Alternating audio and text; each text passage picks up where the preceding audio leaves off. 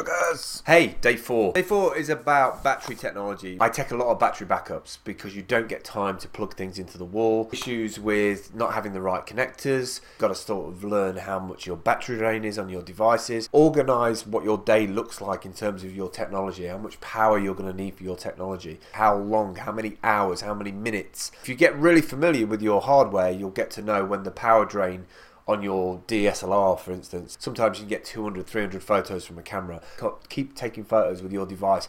Keep shooting video with your devices. Even if it's not video that you're going to use, get used to your power drain cycles of your devices. It's crucial. The last thing you want to do is do an interview with somebody and your SD card keeps on throwing up errors. Remember that the iPad and the iPad 2 needs more power. They need a 10 watt source of power. Double check that you've got the right adapter. Get the twin adapters so that you can charge 2 at once. Look for a plug socket while you're eating lunch. Don't waste that dead time when you could be charging some of your devices for an hour. Some of the iDevices can really benefit from having an hour's charge. That's it for today. I'll catch up with you tomorrow. All the best. Don't forget, battery backup. Take lots of it.